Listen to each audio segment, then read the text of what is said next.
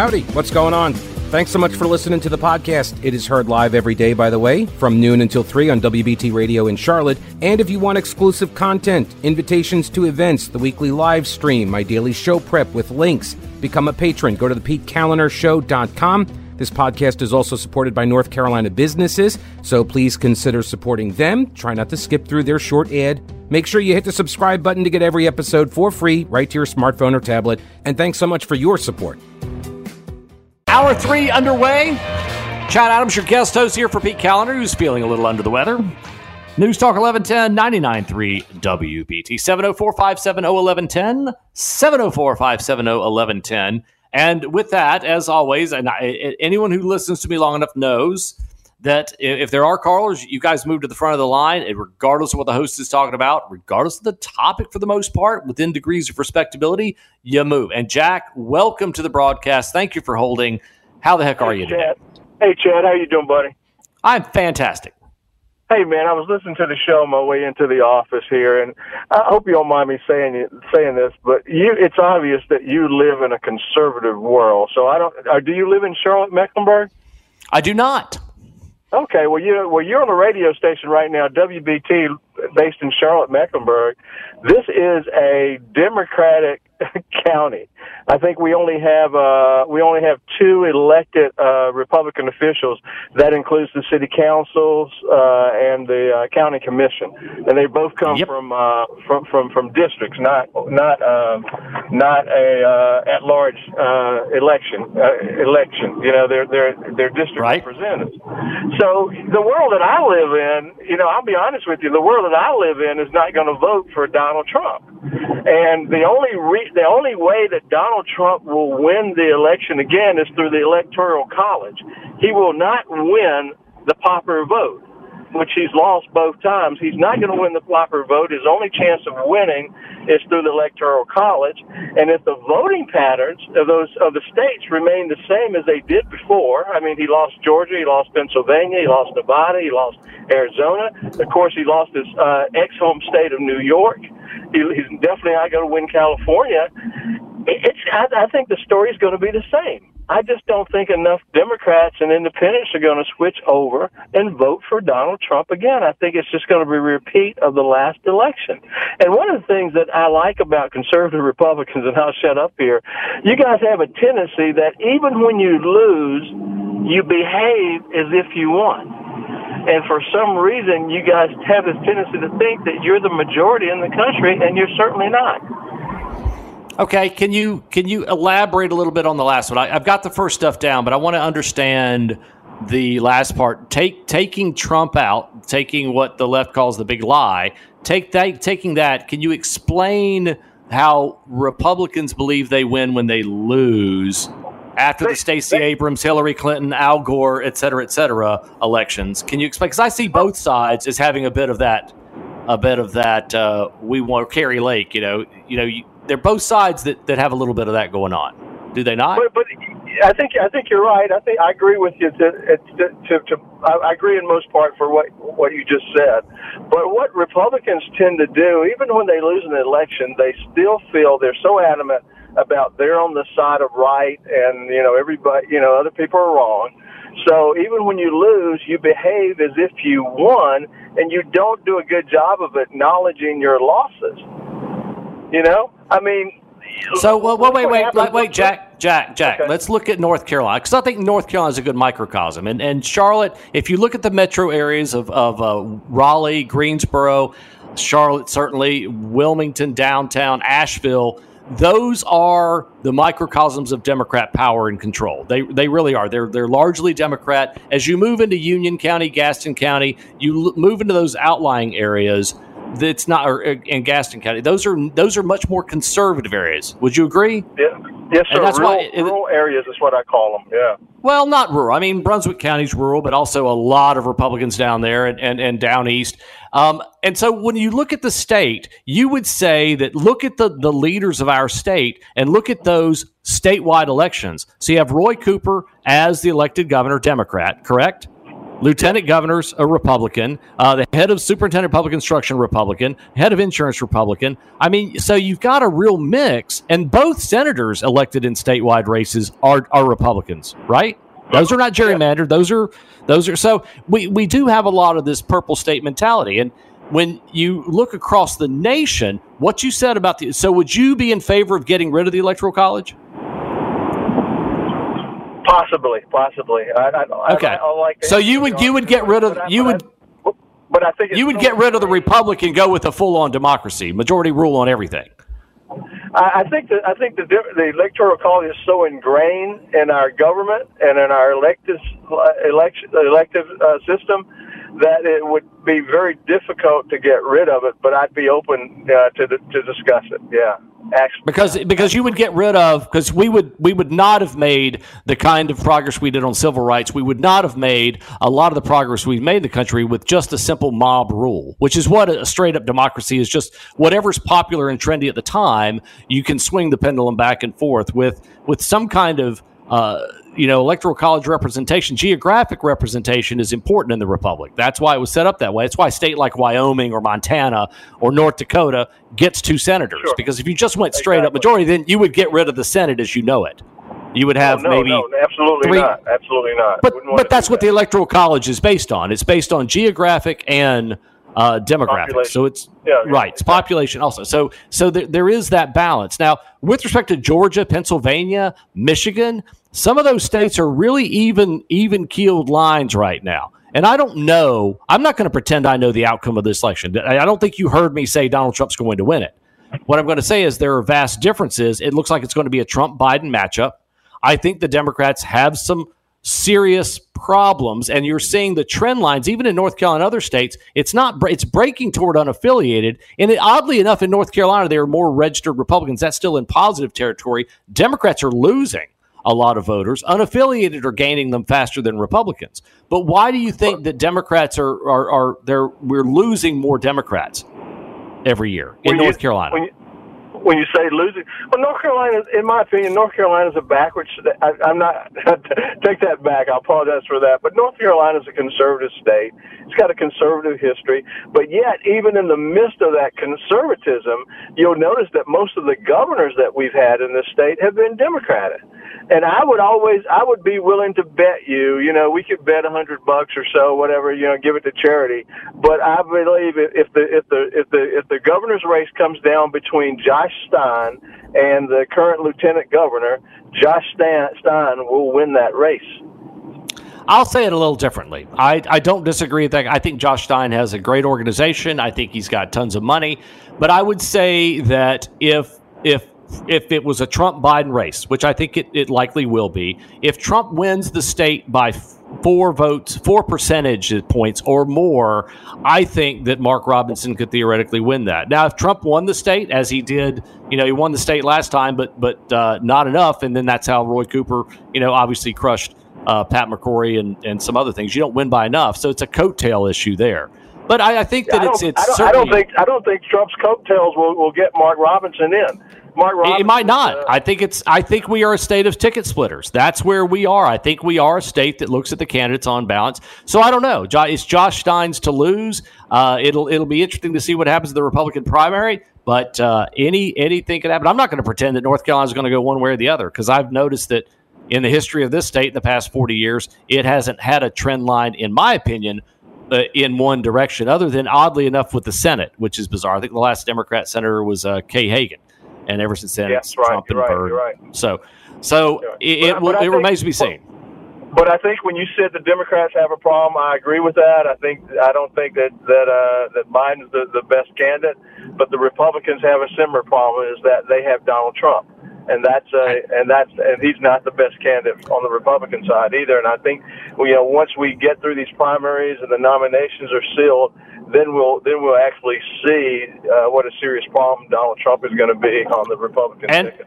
And Jack, I would also tell you, Biden didn't have a record last time he ran, and that's a serious issue. This border issue, don't underplay the seriousness that people are taking to task with the border. I think that's bigger than a lot of people want to pretend. It's a hot issue, but Trump didn't it's not going to go away. Trump had 4 years, and he didn't close the border. Oh, actually, he did. We had the lowest illegal immigration. Oh, anyway, we're not going to get into that. It's a longer topic. But, Jack, I respect you, and I appreciate the phone call, okay? Because I got to take a break here, and I got to get to the next caller. Keith, do stay on the line.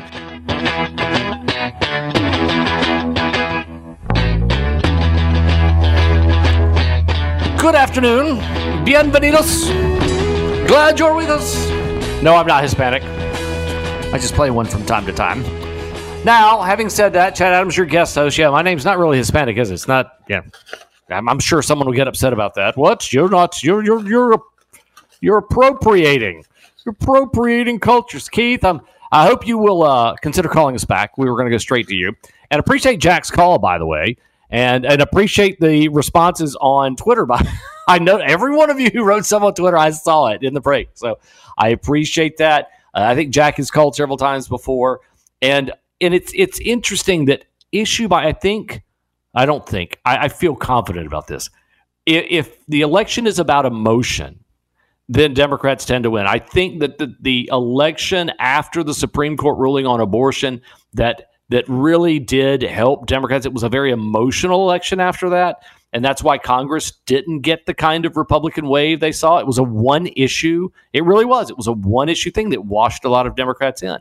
I think that this election, there will be a lot of emotions because of the two individuals that will likely be there, because of Biden, because of Trump. But there will also be a lot of people that look at the situation and they don't like it. There's no way that a lot of the people that voted for Biden last time will do so. We were in a pressure cooker because of COVID. There was a lot of frustration. It was contentious. It was contentious in a weird way. The way mail-in ballots, a lot of people, and it's very difficult. Jack said, Republicans have trouble accepting elections. Now, he did concede that when I mentioned Stacey Abrams and Hillary Clinton and Al Gore, I mean, there's a litany of people that believe their side won. It's not just Republicans. Republicans believe. Let me rephrase that, because I don't like talking about the Republican Democrats so much as I do progressives and conservatives. On the issues, on issue after issue, conservatives do very well. The problem is a lot of Republicans don't act very conservative.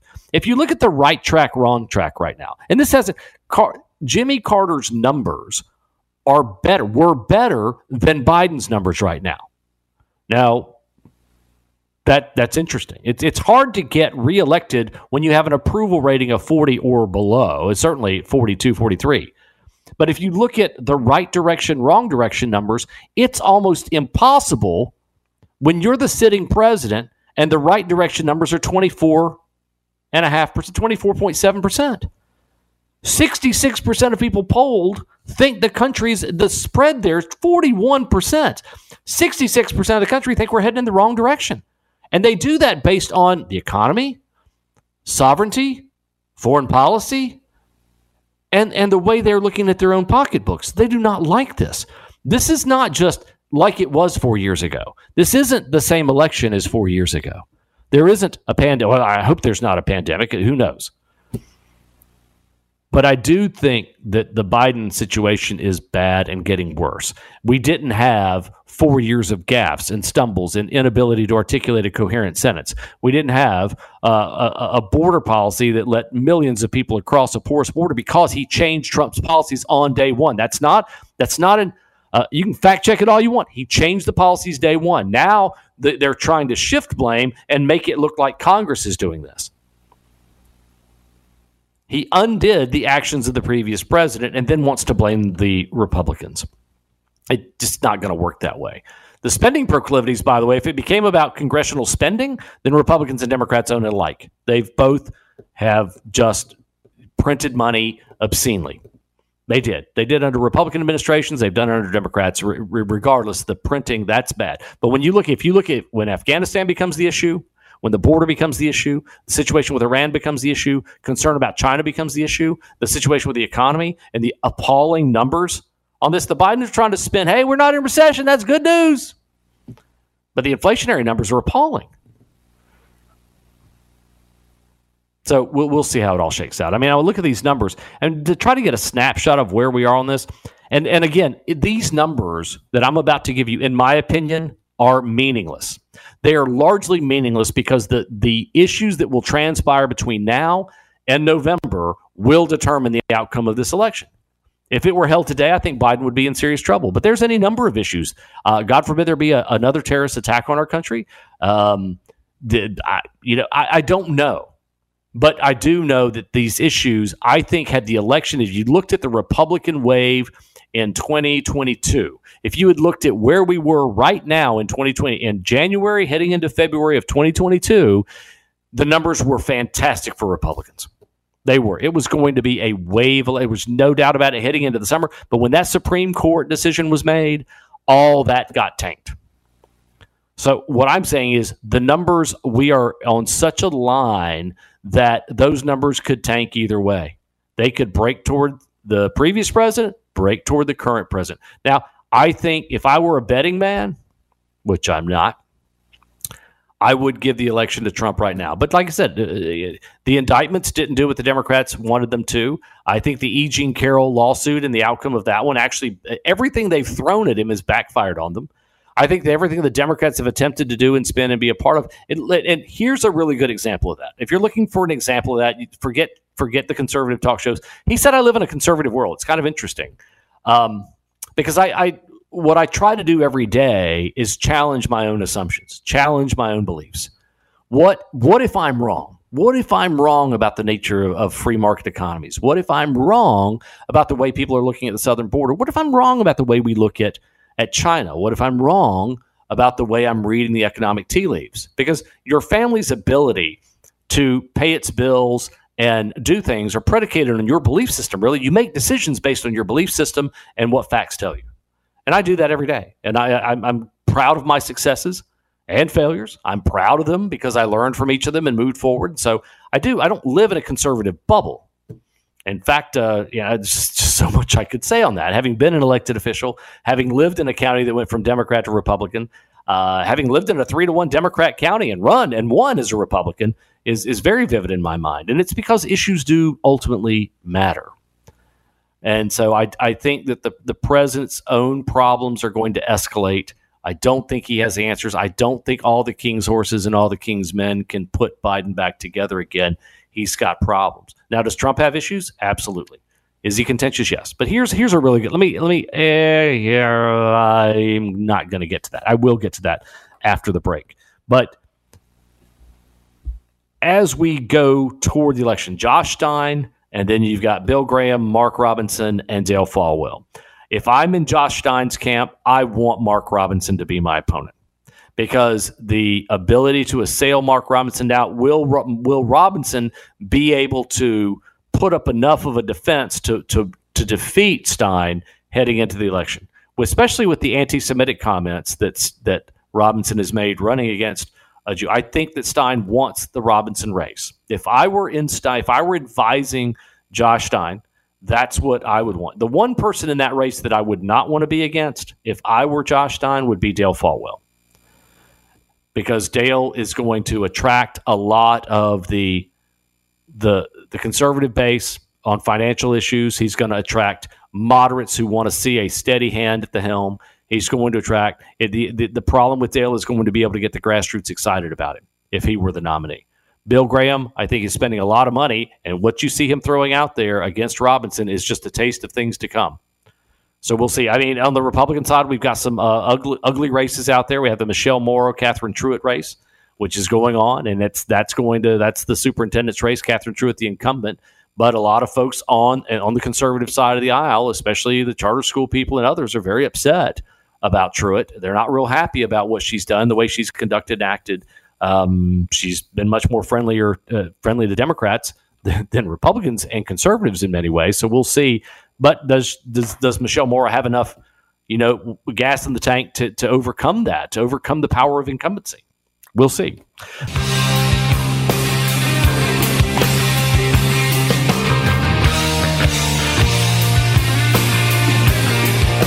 Welcome.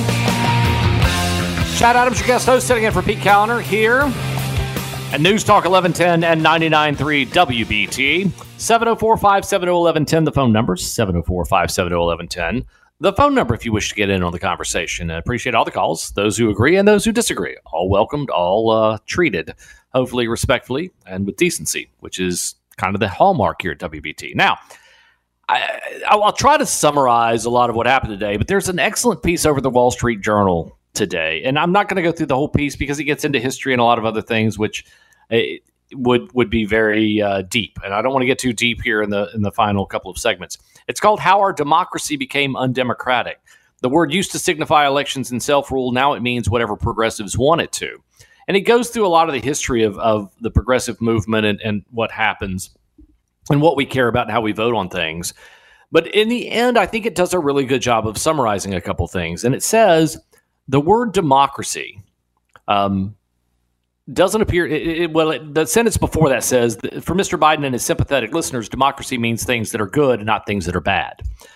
But let's go to kind of what I want to get to, the summary. The words democracy don't appear in the Gettysburg Address. The word democracy doesn't. But that document contains the finest definition of the term, taking it in its general sense. Even enunciated, Lincoln expressed the hope, quote, that government of the people, by the people, for the people shall not perish from the earth.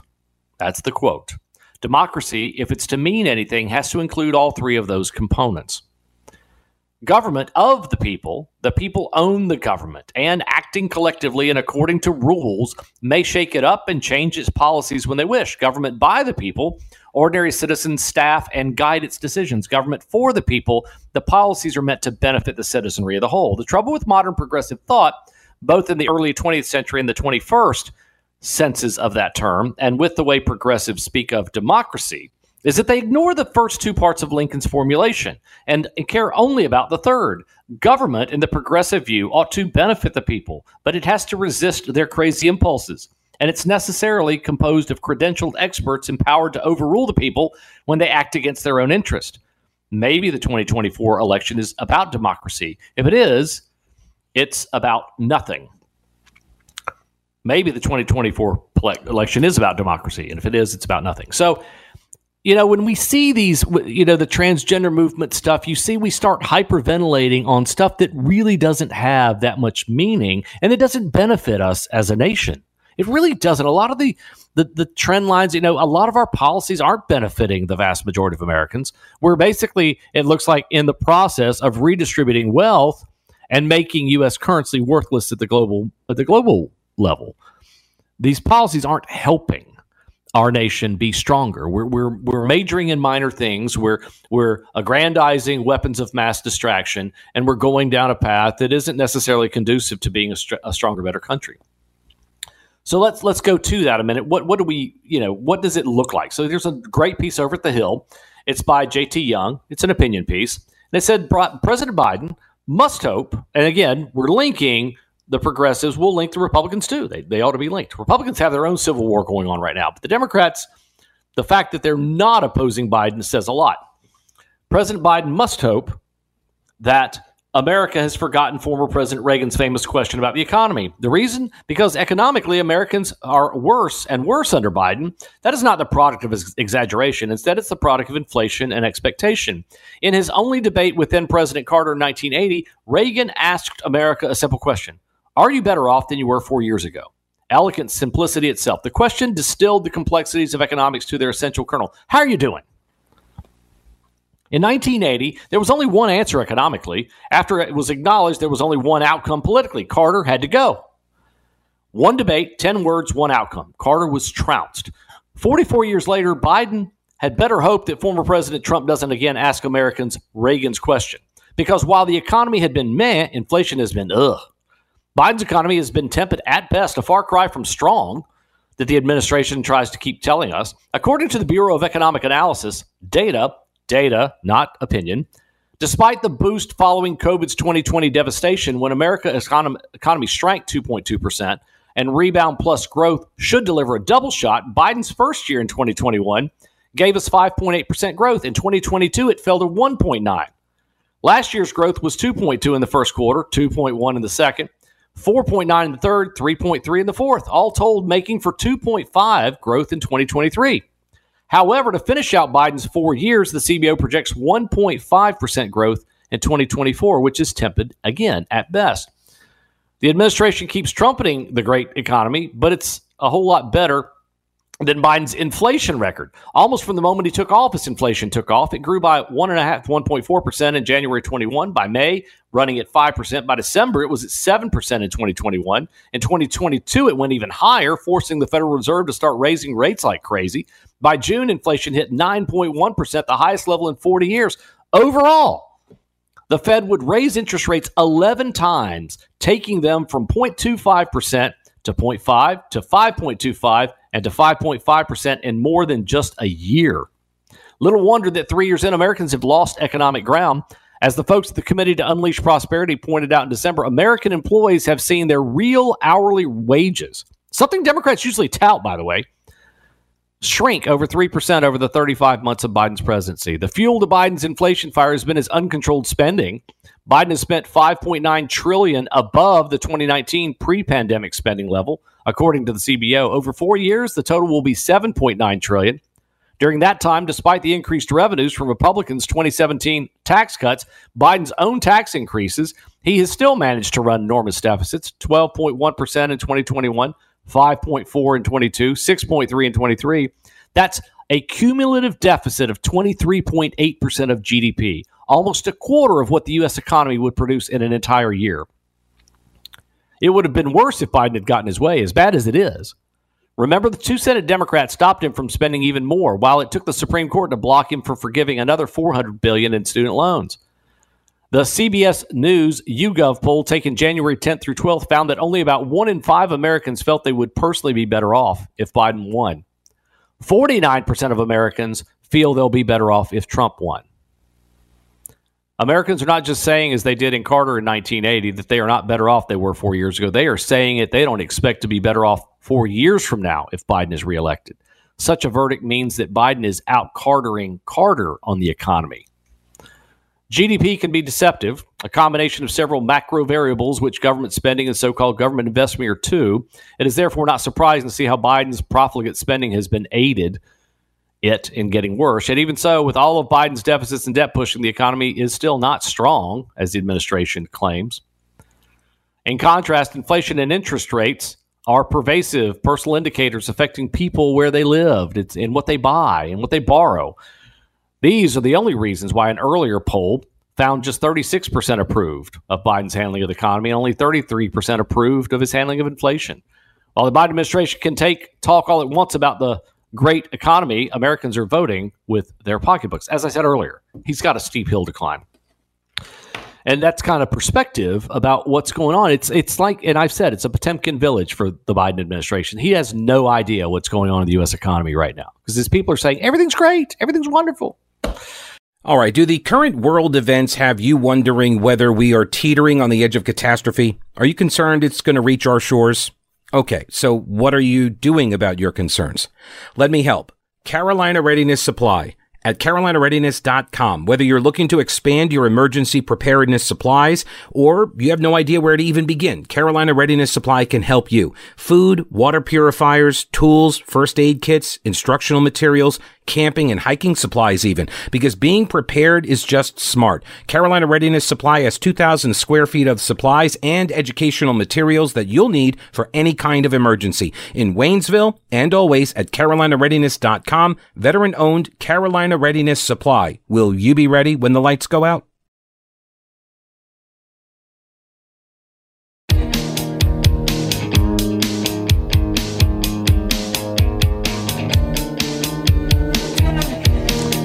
Welcome back. Your happy and humble host, Chad Adams, sitting in for Pete Callender here at WBT. News Talk 1110, 99.3. Appreciate you being a part of the broadcast. It's been a blast as we head toward those hours when Brett will take over. Now, before we get there, we've kind of gone through the democracy way that the left looks at things. And I appreciate Jack calling in earlier because I think he did a really good job. I think he's open to the possibility of getting rid of the Electoral College.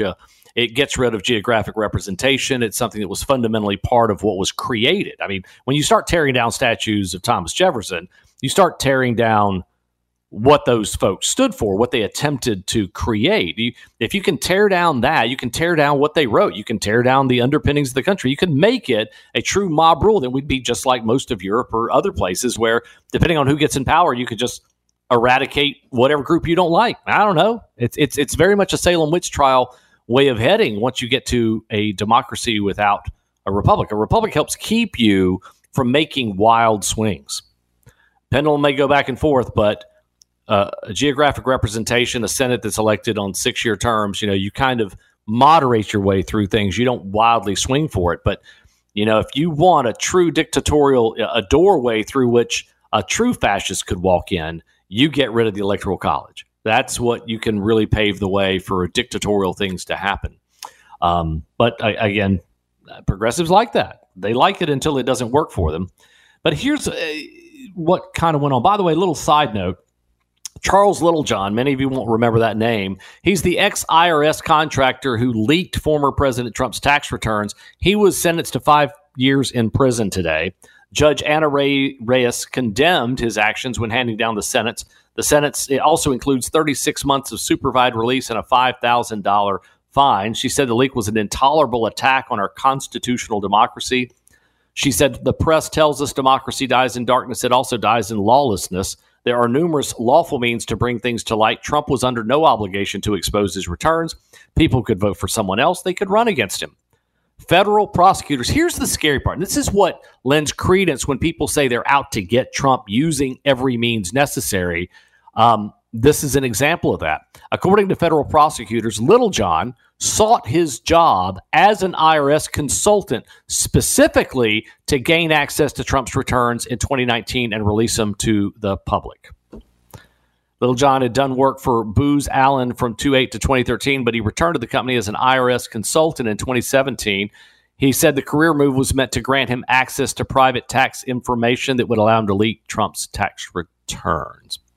And again, this is a progressive way of looking at the world, which is, I think he's a threat. I'm going to go get him. I'm going to use the power of government to do it. I'm going to expose something that's not, it wasn't legal to do it, but it's okay. But it's okay. And he goes to jail. And thankfully, he should go to jail. It's just appalling what he did. Now, I was reading an article on recycling EV batteries, and that one is just unbelievable. I can't believe the amount of effort it's going to take when these batteries start filling up landfills. It's unbelievable. But anyway, one of the things that's going on with the Trump situation that I find interesting is that people that despise Donald Trump, in this article, I don't want to go through all of it, and it's about an individual. It's an example of this is from MSN, of all places. By last year, and I'm going to skip ahead a little bit in the article. By last year, around the time Trump landed on a schoolyard taunt for the governor of Florida, who was until recently his main rival, Olson, the person they've been talking about, was halfway out the door. I didn't want to vote Trump to run at all. I felt like he should stay in the background. He could have been like the father of the party, an advisor. She shook her head at the naivete. Trump, she knew, was unwilling to cede the spotlight and would never entertain the idea that anyone else might have a better shot at beating Biden in November. It was not in his nature. His ego is just the worst thing I've ever seen. It's beyond. DeSanctimonious, that bothered me a lot, still does. I don't like the name calling. You're not just saying that to him, you're attaching that to his children. That can be lasting. That's something that in a few years when they're in school, other kids could tease them about. Like, grow up, stop doing that. You can attack people without making fun of their name, she said. Think of who has their name made fun of. She went on, it's very personal. Anytime someone uses that trope against me, they're off my Facebook page. She liked that DeSantis is a veteran. She thought it seemed like a good executive. During the pandemic, her son was working in a restaurant. They go through all of this stuff about her liking DeSantis. She hated Haley, whose adolescent girl boss posture struck her as both anti-feminist and too reminiscent of Hillary Clinton. And she disapproved of, more than she disapproved of the former president, she really didn't like Haley at all. But anyway, as you get through this article, what you find is she goes through the process of starting to support Trump. She's almost certain that she's going to be supporting Trump, the article says, in the general election. To consider voting for a third-party candidate, she would need to be persuaded that it would not be a waste or worse, functionally, a vote for Biden. It would have to be a wave where it's just like the whole freaking country has found a way, this person that they love is a nice person, Robert F. Kennedy, though she worries he's too liberal on climate. But she looks like she's going to Trump. So what's happening is they're talking about the evolution. And this is MSN, MSNBC, all the other three-letter networks, CNN and all of those that want to pick and choose which truth they want to show you, as Rachel Maddow would show. They're not going to show Trump's speeches because they think they're factually inaccurate. But when they report on all sorts of stuff like Russia collusion, it's okay. But there is a transformation that takes place. I remember in 2016 being at the RNC. I was doing a broadcast from there, and I had interviewed Trump during the primary. In fact, the day of the election in North Carolina, I had interviewed him here in this state. But at the RNC, when they made him the nominee, Ted Cruz, yes, that Ted Cruz, who had been his chief rival, who had won the Iowa caucus, came out and couldn't find it in his heart to endorse Trump, and the crowd went nuts. I mean, there were people yelling, "You're dead to me." They had to escort him out with security. But now you look now at Ted Cruz and Donald Trump, and Ted Cruz is one of Donald Trump's biggest supporters. Politics has the strange reality of the issues becoming the focus rather than the person. And in this instance, I think that a lot of people are the DeSantis people, Haley people, they're coming around to supporting Trump. Now, I'm not saying that as a commercial for Donald Trump. I'm saying the reality. There are a lot of people that don't like Biden. They'll be voting for Biden. But I do think that the Democrats are foolish to believe, and I want them to take it for granted. I want them to take the election for granted because I think they misread the tea leaves in the last election. It was an abortion election. This year is not going to be an abortion election. It's going to be problematic for Democrats because the pocketbook issues at the executive level are going to be front and center. And this president's administration has had a rough run of it. I'm constantly amazed at what people tried. I mean, and like I said, I think someone wrote on Twitter, hey, look, there's already, like I said, look, the situation in Texas isn't going away anytime soon. And someone said, look at the distraction, look at this, because it's the suicide drone hit on American troops. I disagree in this way. I think there's going to be a million distractions before we get to November. I do think the Texas situation is going to grow and it's going to become problematic for Democrats who see Texas as trying to defend the border and 25 other states joining them and trying to help protect our border. And if Democrats want to think they're going to coast to victory thinking that the border in Texas is irrelevant, they're going to do so to their own demise. It could be a very problematic way for them forward. Trump is his own worst enemy. Biden is bad for the country. So we'll see how that shakes out. Got a long time to go, but it has been an honor and pleasure to be here today. I'm Chad Adams, sitting in for Pete Callender here at WBT News Talk 1110 99.3, and hope that you'll stay tuned as always to get your information from WBT. Having done work with every station in the state just about, this station is preeminent. It is amazing, and it is a gift to this market. An amazing station. It's been an honor to work there. Now, stay tuned. Much more to go here as always on WBT. We'll be talking tomorrow. Have a great day.